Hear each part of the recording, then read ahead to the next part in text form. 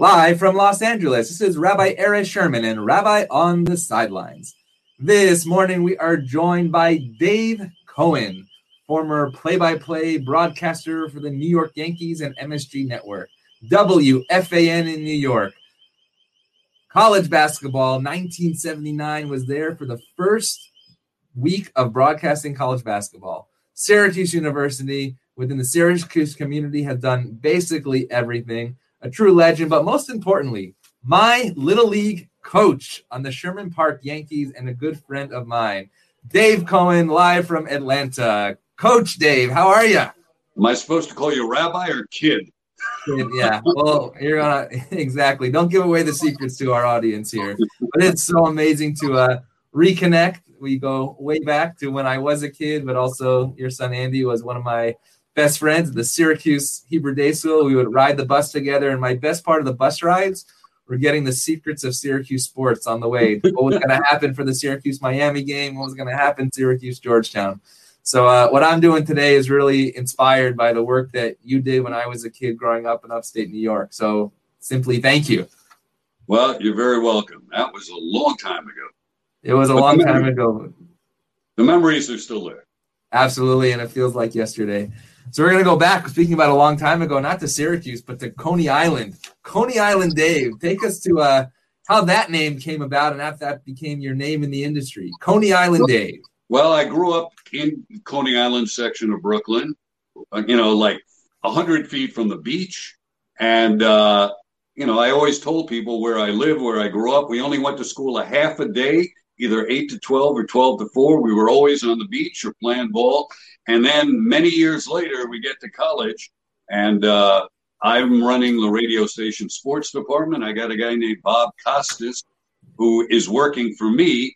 And then when I get my first professional job as a TV sportscaster, I got him a job as the weatherman. And before that, I got him a job doing hockey play-by-play. And then I was the announcer on his shows. And after my big introduction, he would say, "Thank you very much, Coney Island Dave." And he still calls me every time on the phone, Coney Island. And then the conversation continues every single time. So Costas gave you that name? Yes, he gave me that name. That is amazing. That is amazing. Let's talk about Bob Costas for just a moment, his trajectory. And I saw a video of you saying all these people that you work with, and we're going to share that in a moment, from Marty Glickman to Dolph Schayes to Mike Tirico to Bob Costas to everybody. How does a trajectory go about like that in the industry, starting at the WAR, WSYR studios on the Syracuse campus and going to national broadcasting? Well, I will simply say Bob is the greatest communicator I have ever heard, met, seen, been around. It doesn't matter what the subject matter is. He is the greatest communicator. And that's a kind of a key word. It doesn't matter if you're broadcasting sports or you just saw an accident down the street and you ran in and you're telling your friends what you just saw. You have to be able to communicate. As a rabbi to your congregation, as a father to your children, it's communications. And once you know how to do that, once you can be a storyteller, it's just a matter of what are you talking about today. And so talk about that storytelling. When did you realize that you wanted to be a storyteller, and what were the keys to get there? I know Marty Glickman was just a big influence in your life, and we'll talk about him in a moment as well. Well, growing up in Brooklyn, my mother always had talk radio on all the time. And there was one particular show in the morning, Rambling with Gambling, and they had great newscasters. It wasn't sports, really. It was just conversation. And I realized that they could really have their pulse on the finger of New York. And then, you'd watch baseball on TV and you heard Mel Allen, Israel from Birmingham. Mm-hmm. And you watched and you heard the giant football games on radio, Marty Glickman. I should say, never was one single second of a Giants home game football ever seen in New York City. They were always blacked out. There was no such thing as the blackout then, but you had to rely on radio. And he was so descriptive and so full of excitement, as Mel Allen was for baseball. These guys kind of became the people I look forward to hearing and then eventually to doing what they were doing. I got to work with Marty, and he told me some amazing stories. Mel, I really only met once, but it's a thrill. And Dolph Schayes, who at the time was the leading scorer in the history of basketball, he came out of the Bronx. So I got to meet all these people, other people like Carmen Basilio, who lived in Syracuse, the world middleweight, welterweight champion. So along the way, my life has kind of been magical. I mean, I walked across the stage at Carnegie Hall to graduate from high school, Stuyvesant. Later, you get to play Yankee Stadium and Madison Square Garden. And all the people that I've, worked alongside or worked for me or were colleagues on the air, it's simply amazing. I'll tell you, I cannot watch a sports show, a news show, or drama on TV without having worked with somebody. It's like every time you turn on a TV, your life is kind of flashing in front of you. And what was your hardest job? The Sherman Park Yankees? Coaching that team was very tough.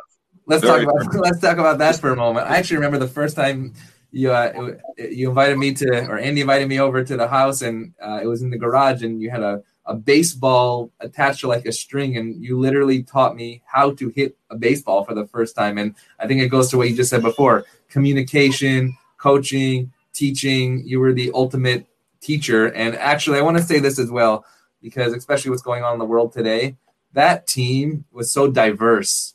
In the Jewish sense, there was me, son of a conservative rabbi. There was son of an Orthodox cantor. There was your family. And then there was also African-American kids around on that team as well.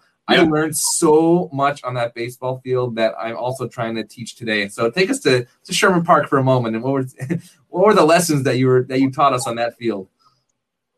Well, I don't remember that I was teaching lessons. I was just teaching, the mechanics of baseball and how to get along and how to kind of share. And I always move people around in different positions, because when you're in those young leagues and you're on the mound, you're going to get all the action. If you're in the outfield, you're picking daisies or playing in the dirt. So one thing I learned early on, never let people sit out more than an inning. Nice. If you have more than 9 players, and move them around so everybody gets a chance. Baseball is a great game. You have to come up and take your chance. Nobody can help you when you're hitting. You don't have to hit a home run. You could just move the runner along. And I tried to instill that in people, that you don't have to be, the star. You can do very small things and contribute to your team. I am still playing competitive baseball, managing a team. I have a game tonight, and it's incredibly gratifying when somebody says, "What am I doing wrong? Help me." And you just make the slightest tweak from one at-bat to the next. Bend your knee a little. Get your head a little lower so you're on the right level where every ball is going to fall in baseball. In the major leagues, in the little league, every pitch will fall. So if you're standing erect and upright and that ball is falling, you got a longer way to travel with your bat to get to the ball. Sometimes if a guy has a great curveball, move up in the batter's box before that ball falls off the table. It doesn't matter, little league or major league, it's still the same physics. And that's what I try to instill in people. Well, I do remember trying to make it home from third base and hearing you shout, "What, do you have a piano on your back?" That's the type of runner that I was. So, but it was nice being in the outfield. Thankfully, Sherman Park had 4 outfielders, right center and left center. So we covered all the area, but it was an amazing experience. And how ironic is that? You're Sherman, and the league was Sherman Park. We had a guy named Yankee, and a few years later, I go to work for the Yankees. Oh, wow. I would, that's the next documentary after the Glickman one. It's the Sherman Park Yankees for sure. So take us to your journey to Syracuse from Coney Island. Is it because that Marty Glickman was there? What was the route there? And like you said, it's interesting because so many connections happen within that small town in upstate New York that really have influenced the sports world and the broadcasting world. I didn't know anything about college. Nobody in my family, nobody had ever gone to college. I went to Stuyvesant High School in Manhattan. I traveled an hour and a half each way every day. And when it came time to pick colleges, I put down Cornell and I put down Syracuse. I don't know why. I was a pretty good kicker and punter and a decent pitcher, not very fast. And I guess I learned along the way that Syracuse had this broadcasting background. This is before the famous Newhouse School. And then I learned that there were some people who went there like Glickman, like Hank Greenwald, Dick Stockton, Marv Albert. And I said, all right, I'll apply. I got in. I didn't know what a fraternity was, a sorority. I didn't know anything about college. All you knew was about Dominion. Yeah, I went there and met some amazing people. I ate in a place called the Kosher Kitchen. One guy turned out to be a prolific baseball author, Dan Schlossberg, and you just met some incredible people on campus and especially at the radio station. And when did you realize that then you can take it to the next level? Obviously, with WSYR, for so many, you were Cable 13. You were the voice broadcasting to me. What was that journey? Well, while I was in college, and then I got hired to do professional hockey, I said, I think I can do this for a living. And at the age of 21, I was on TV. And this is in the days when there were only 3 TV stations. So there weren't a lot of jobs. So we did TV and radio simultaneously. There were times when I would have to be on the TV set right at 11 o'clock, then be on radio at 11:15, then run around before the era of electronic graphics where you had to put the numbers on a menu board like they have at the front of many synagogues and churches, the black felt with the white numbers. And on the weekends, you had to stick up all the college football teams, and they would be superimposed on TV. And sometimes the tape would dry out and the names would fall off. There'd be a score with no names. Sometimes the menu board would turn on its own. There were all sorts of crazy things that used to happen back in those early days of unsophisticated TV. But the one thing, we didn't have teleprompters, and I was a good storyteller. So I always told people, being on the air is telling a series of 15-second stories. You don't need any cue cards. You don't need a teleprompter to tell a joke. I don't need a teleprompter to tell you in 15 seconds what happened in the game tonight. So it's a series of 15-second stories, and I always tell all the people I've coached and tutored in broadcasting, don't rely on something on print. Just tell it, and you'll never say it the same way verbatim, never. But you won't lose the punchline or the storyline. Is there a favorite story or moment of those Syracuse days, either football, basketball, or even the Syracuse Chiefs that comes to mind that you had the honor of telling the public? Well, the final game of the 87 regular season, Syracuse beats West Virginia on a 2-point conversion. And earlier that day, my older son had run in the high school cross-country championships. It was a snowy November day in Syracuse. So it was a long day, and it culminated with that successful 2-point conversion and a perfect season. In terms of basketball, the triple overtime game, Syracuse and UConn, in the very early days of the Big East was absolutely amazing. And my favorite Syracuse Chiefs story is I used to pitch batting practice for Bobby Cox when he was manager. Wow. Bobby Cox, who went on to great, Hall of Fame career with the Atlanta Braves. So I tell everybody, Maddox, Smoltz, and Glavine, I pitched for Bobby Cox way before them. Wow. Actually, next week we have Jeff Mangrum, who was the free safety on that team of 1987 and happened to be my history teacher as well in Manlius Fellow Hill. So we're going to look at a quick highlight of Dave Cohen's magical life, as you say, and the people that inspired him and the people that he has continued to inspire. Marty Glickman, the Jewish sprinter who looked Hitler in the eye at the 36 Berlin Olympics, but was not allowed to compete. The first athlete to go into broadcasting. He invented basketball play-by-play. How about that? Mel Allen Israel from Birmingham, voice of the Yankees, and later, This Week in Baseball. Dolph Schayes, out of the Bronx, from DeWitt Clinton and NYU, helped Syracuse win the NBA championship in 1955. His son Danny played 18 years in the NBA. Marv Albert was Marty Glickman's protege, and the reason I went to Syracuse, followed by Bob Costas, Mike Tirico, and many others. Some, like me, have actually strayed from sportscasting. When dealing with cancer, finding the right support is just as important as getting the right treatment. Glory Road. It's Texas Western College against the University of Kentucky for the NCAA Championship. In an unprecedented move, Coach Haskins is starting 5 Negro players. That's like a spit in the face to us. Up first in NCAA Championship history. And in Tree Hill, North Carolina, the local high school basketball team, the Ravens, began their season with a bench-clearing brawl, which wouldn't be that noteworthy except This role pitted the Ravens against the Ravens. Yes, y'all. You know what time it is. It's time for Sports Sesh. And here's your host, Guy Young. And right now it looks like it's come down to a two-man race. 2, 1, he's there. He reaches for the flag. He's won. Hi again, everybody. I'm Dave Cohen, joined by former Major Leaguer and NFL player Brian Jordan. Now imagine what you can do with all the tax-free money you'll receive with a reverse mortgage. Rolex collection? No. Wife's jewelry? No way. Classic car? I don't think so. Your assets have no value. And finally, my wife Kathleen.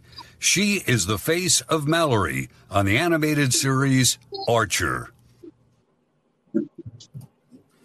Everything. You have done everything. Take us to that moment of actually first 1979 of college basketball. Who knew what ESPN would grow into? What was your journey to that moment? Who was playing in that game? And what did you think at that time that it would become? Well, I get a call in the middle of the week. You know, I had been doing basketball play-by-play in Syracuse. I get a call from this outfit nobody had ever heard of. And they said, hey, can you come and do basketball play-by-play of UConn against Yale? Wow. On a Saturday night. And I said, sure. And, you know, I flew to Hartford, drove in a rental car to Storrs, Connecticut, and ended up doing Yale UConn with the analyst for the Knicks, John Andres. And we did that game. And then I said, well, I want to see what this place looks like. So I drove from Storrs to from the University of Connecticut to ESPN in Bristol in the middle of the night. And I come around the hill and I see these things that look like a hard-boiled egg sliced on its axis. They were satellite dishes. And lo and behold, that was December 1st, 1979. I did games in basketball, later college baseball, football, soccer, lacrosse, track and field, rowing, women's basketball, boxing, wrestling. I think, unofficially, I might have the record for the most different sports at ESPN. All ESPN. Wow, that's amazing. And that was, you know, one network, not ESPN, ESPN2, ESPNU, ESPN Plus. So exactly. That's amazing. So let's go to the faith aspect, because anybody can ask you about the amazing sports accomplishments. But as I know you as a human being and as a observant Jew, that has never left you. Not just the name Cohen, but I've seen you in ritual practice. I, in fact, have tasted your matzah brai on Hurlburt Road as well. How has that journey followed you, and how have you not been able to sacrifice the ritual and observant lifestyle for the passion and, if you wish, rituals of sports as well? Well, like I said, I was raised in Coney Island in an apartment. I was the oldest of 3 children. My mother ran a strictly kosher household and outside the house as well, and I still maintain that to this day. But when I think back now, we had, you know, she was very fanatical about lighting candles on time and having the kosher, but we didn't even have a kiddush or a blessing over the bread. They were not knowledgeable in Hebrew or much beyond observing the Sabbath and keeping kosher. And the thing about keeping kosher is it always reminds you every time you go to eat, you know, where your roots are, where you're from. And so that has always stayed with me, given me a fair amount of discipline as well. And later on, when I was, 9 or so, I started going to Hebrew school 4 days a week. I learned Hebrew and I learned about, you know, the blessings and the customs, and was able to bring a lot of that to my house, but I think also I taught myself to swim. I taught myself how to ride a bike. I taught myself how to pitch and play ball. So a lot of my stuff is self-taught, but my sisters had the benefit of, growing up in a more Hamish, should I say, surrounding, because, you know, we were able to integrate that. So as an adult going away to college, I was able to maintain that. Never will work on, the high holidays for sure.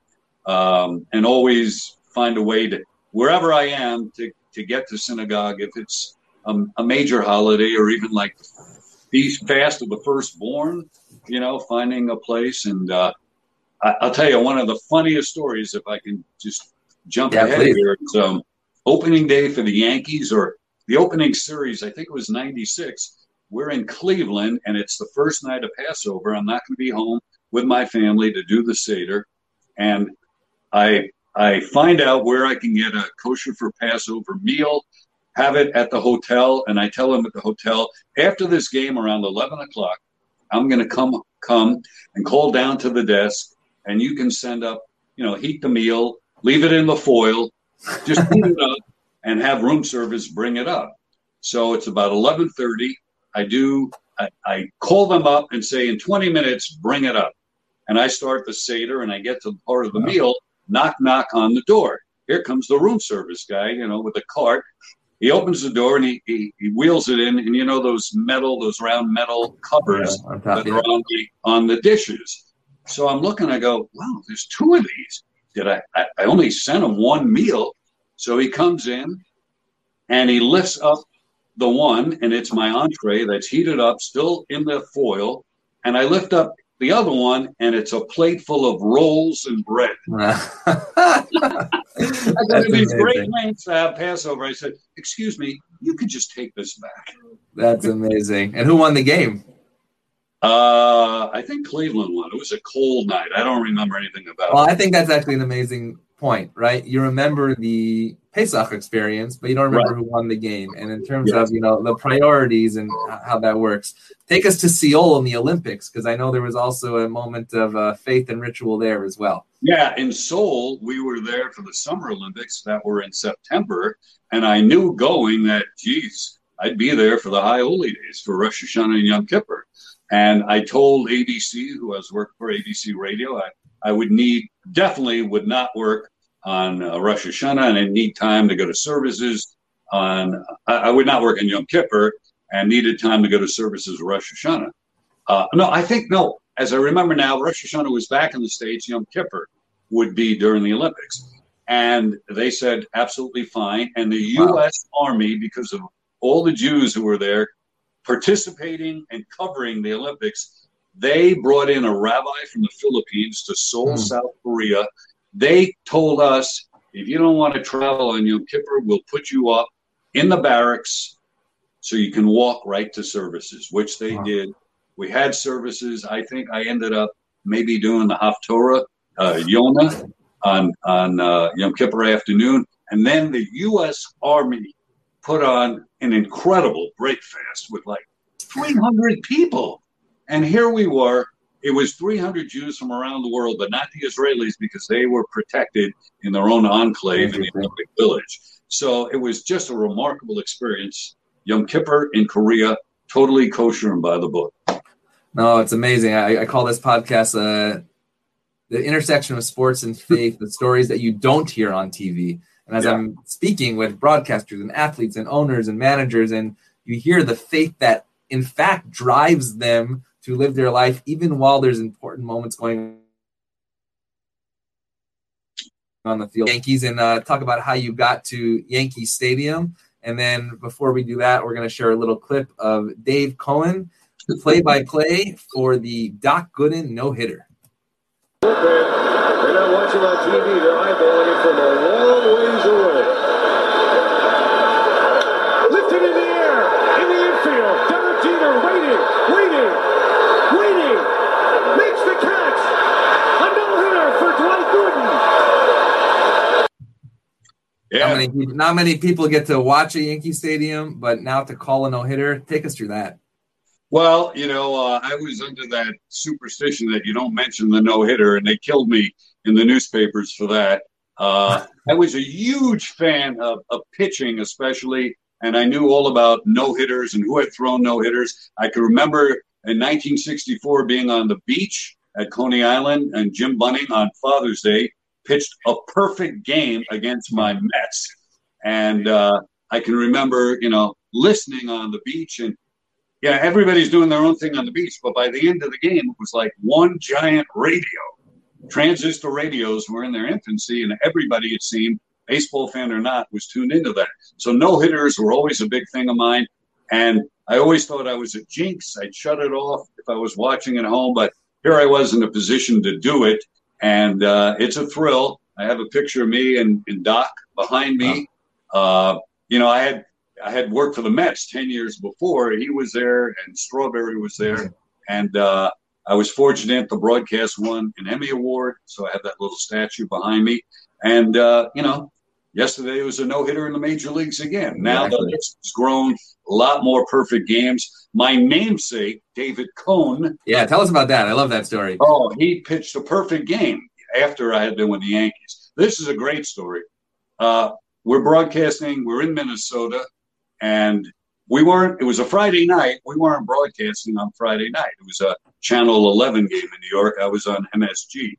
So I'm at the ballpark, and I hurt my knee. I was limping around. All the players saw me, and all the team personnel saw me. I said, I'm going to go back to the hotel and watch the game there. That night, the Yankees make a trade with Toronto, and they bring David Cone to New York. So he's flying in from Toronto, and I'm in bed in a hotel with ice on my knee. I get a call about 1 a.m. from the traveling secretary of the Yankees. He says, David, I go, yeah. He goes, just wanted to make sure you got to the hotel okay. And I'm thinking, thank you very much. You saw me limping around at the stadium, very conscientious. And he's gone on, and he says to me, and by the way, in case nobody's told you yet, you're the starting pitcher tomorrow night. Starting pitcher? I can't even walk. He goes, what do you mean? And at that point, I realized they connected him to the wrong room. Instead of David Cone, he went to David Cohen. So the next night, I'm on the air from Minnesota. Cohen's in uniform. And he and I had first met 10 years before in 1987 with the Mets when we did a little bit about a play on our name. So he remembers that. I remember that. I tell that whole story Saturday night. Sunday, we weren't broadcasting. I fly back to New York. Now my leg is really swollen. I'm staying in a hotel near Central Park, and I say, well, I'm going to go into the park and go to the pool and put my leg in the water and see if I can knock some of the swelling down. Well, little did I know at the time, in 96, there was no vehicular traffic in Central Park on Sundays. And I couldn't take a cab to go the 2 miles or whatever it was to get to the pool.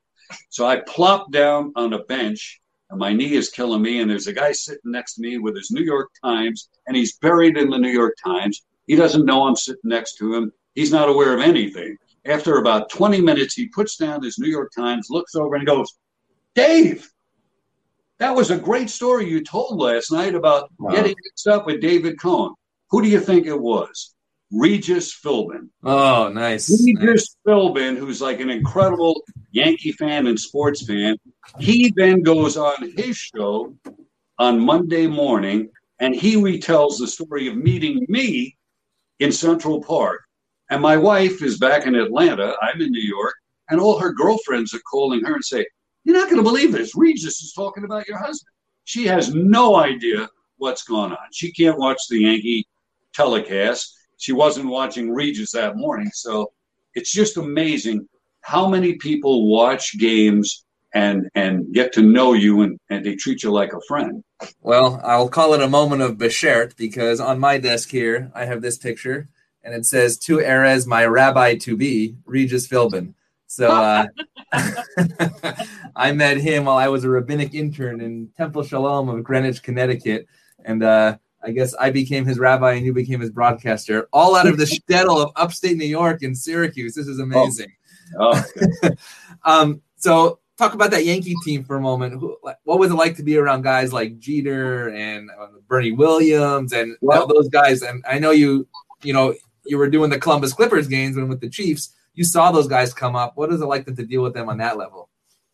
I don't remember doing any of those Columbus Clipper games with those guys there. I'm holding up my Yankee hat that has the Jeter Hall of Fame logo on it because they never had the ceremony last year. And I have to wear this hat tonight in my game. See, I even got my name inscribed on there. The most amazing thing was the day Derek Jeter and Ramiro Mendoza get called up. The Yankees are in Seattle. Here come these two guys into the clubhouse. The veterans like Strawberry and Boggs, they're playing a game of cards and slapping down cards on the table. In walks Jeter and Mendoza. Mendoza crawls into a locker and goes to sleep in the locker.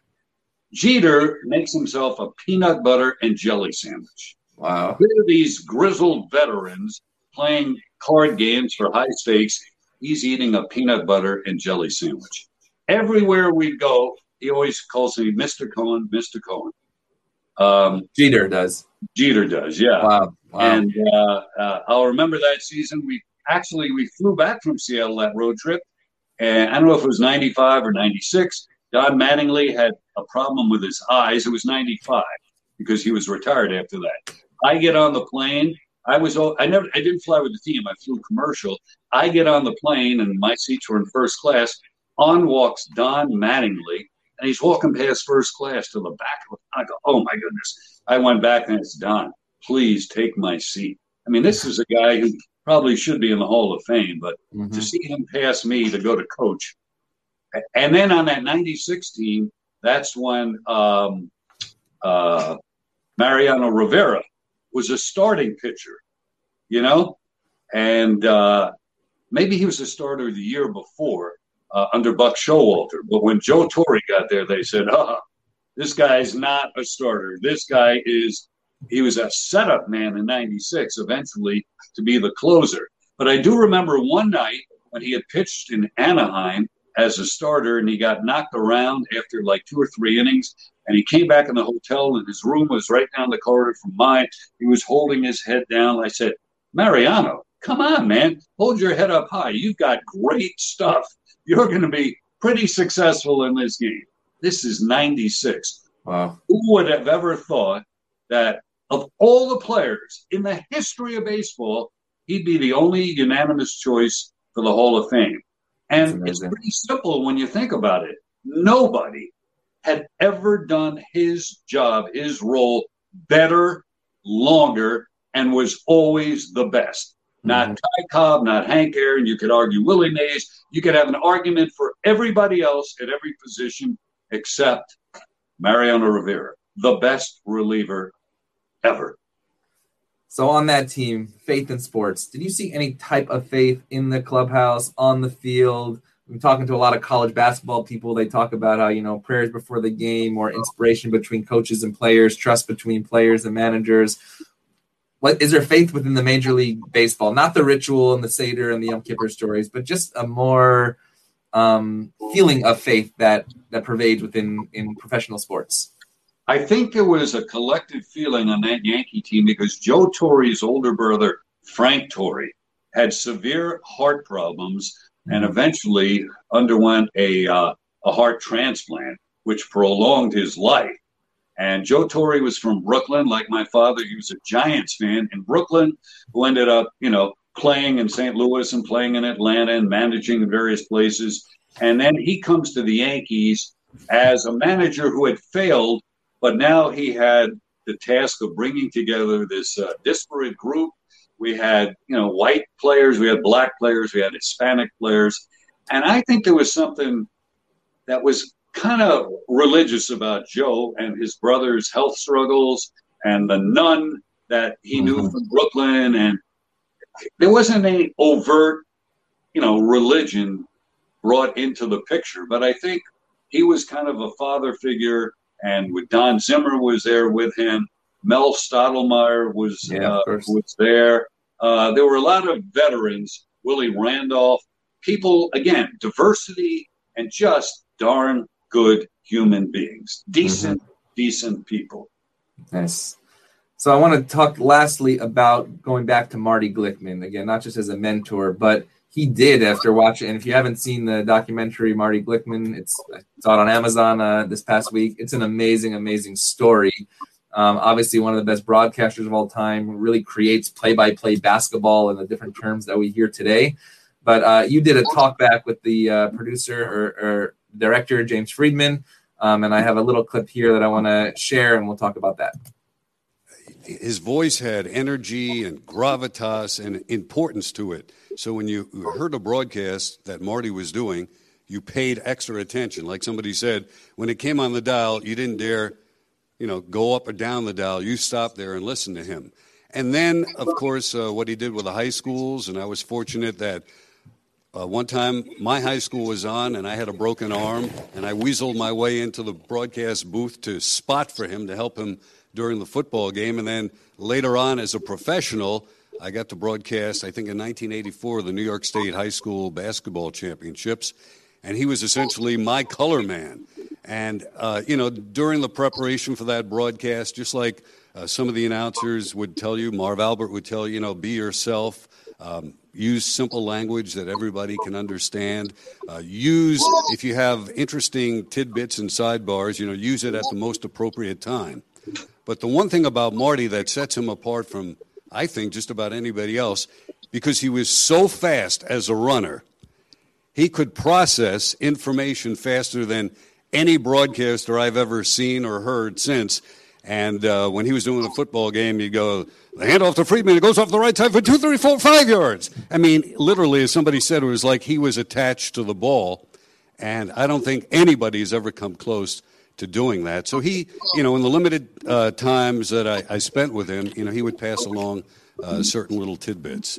But I just got to get this in. The thing that's most amazing as a Jew, when you realize, 6 million people perished in the Holocaust, here's a guy. How many people can say this?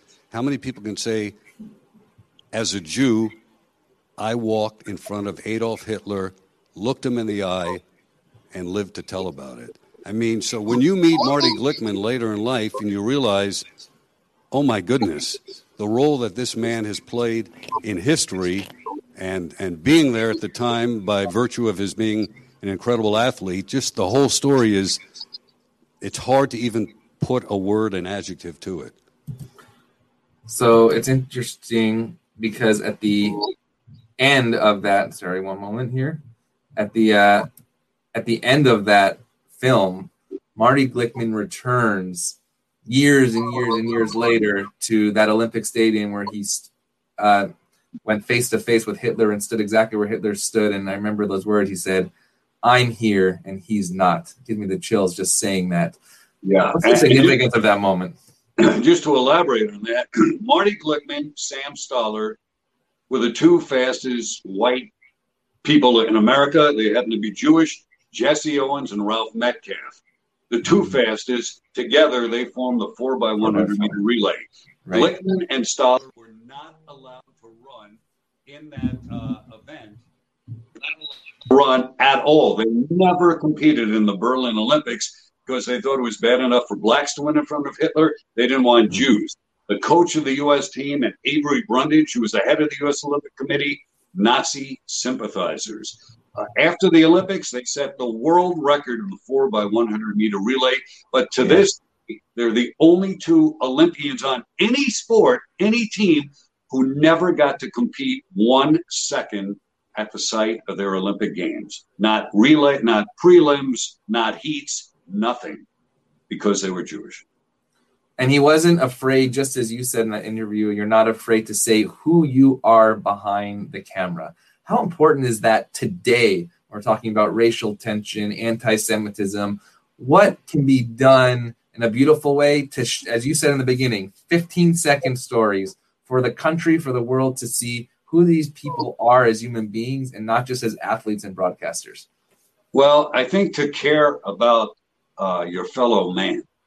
In New York growing up, it was so crowded, but you learn to respect the person next to you. If you're in an elevator, if you're on the subway, on a bus, walking down the street, you always had respect and a concern for your fellow man or woman's safety and their dignity. And I think that's true about New Yorkers in particular. And during the early stages of the pandemic, I think it's why, New York got their act together, because people cared about others. In some places in the country, it was about, my personal freedom, my liberty, my this, my that.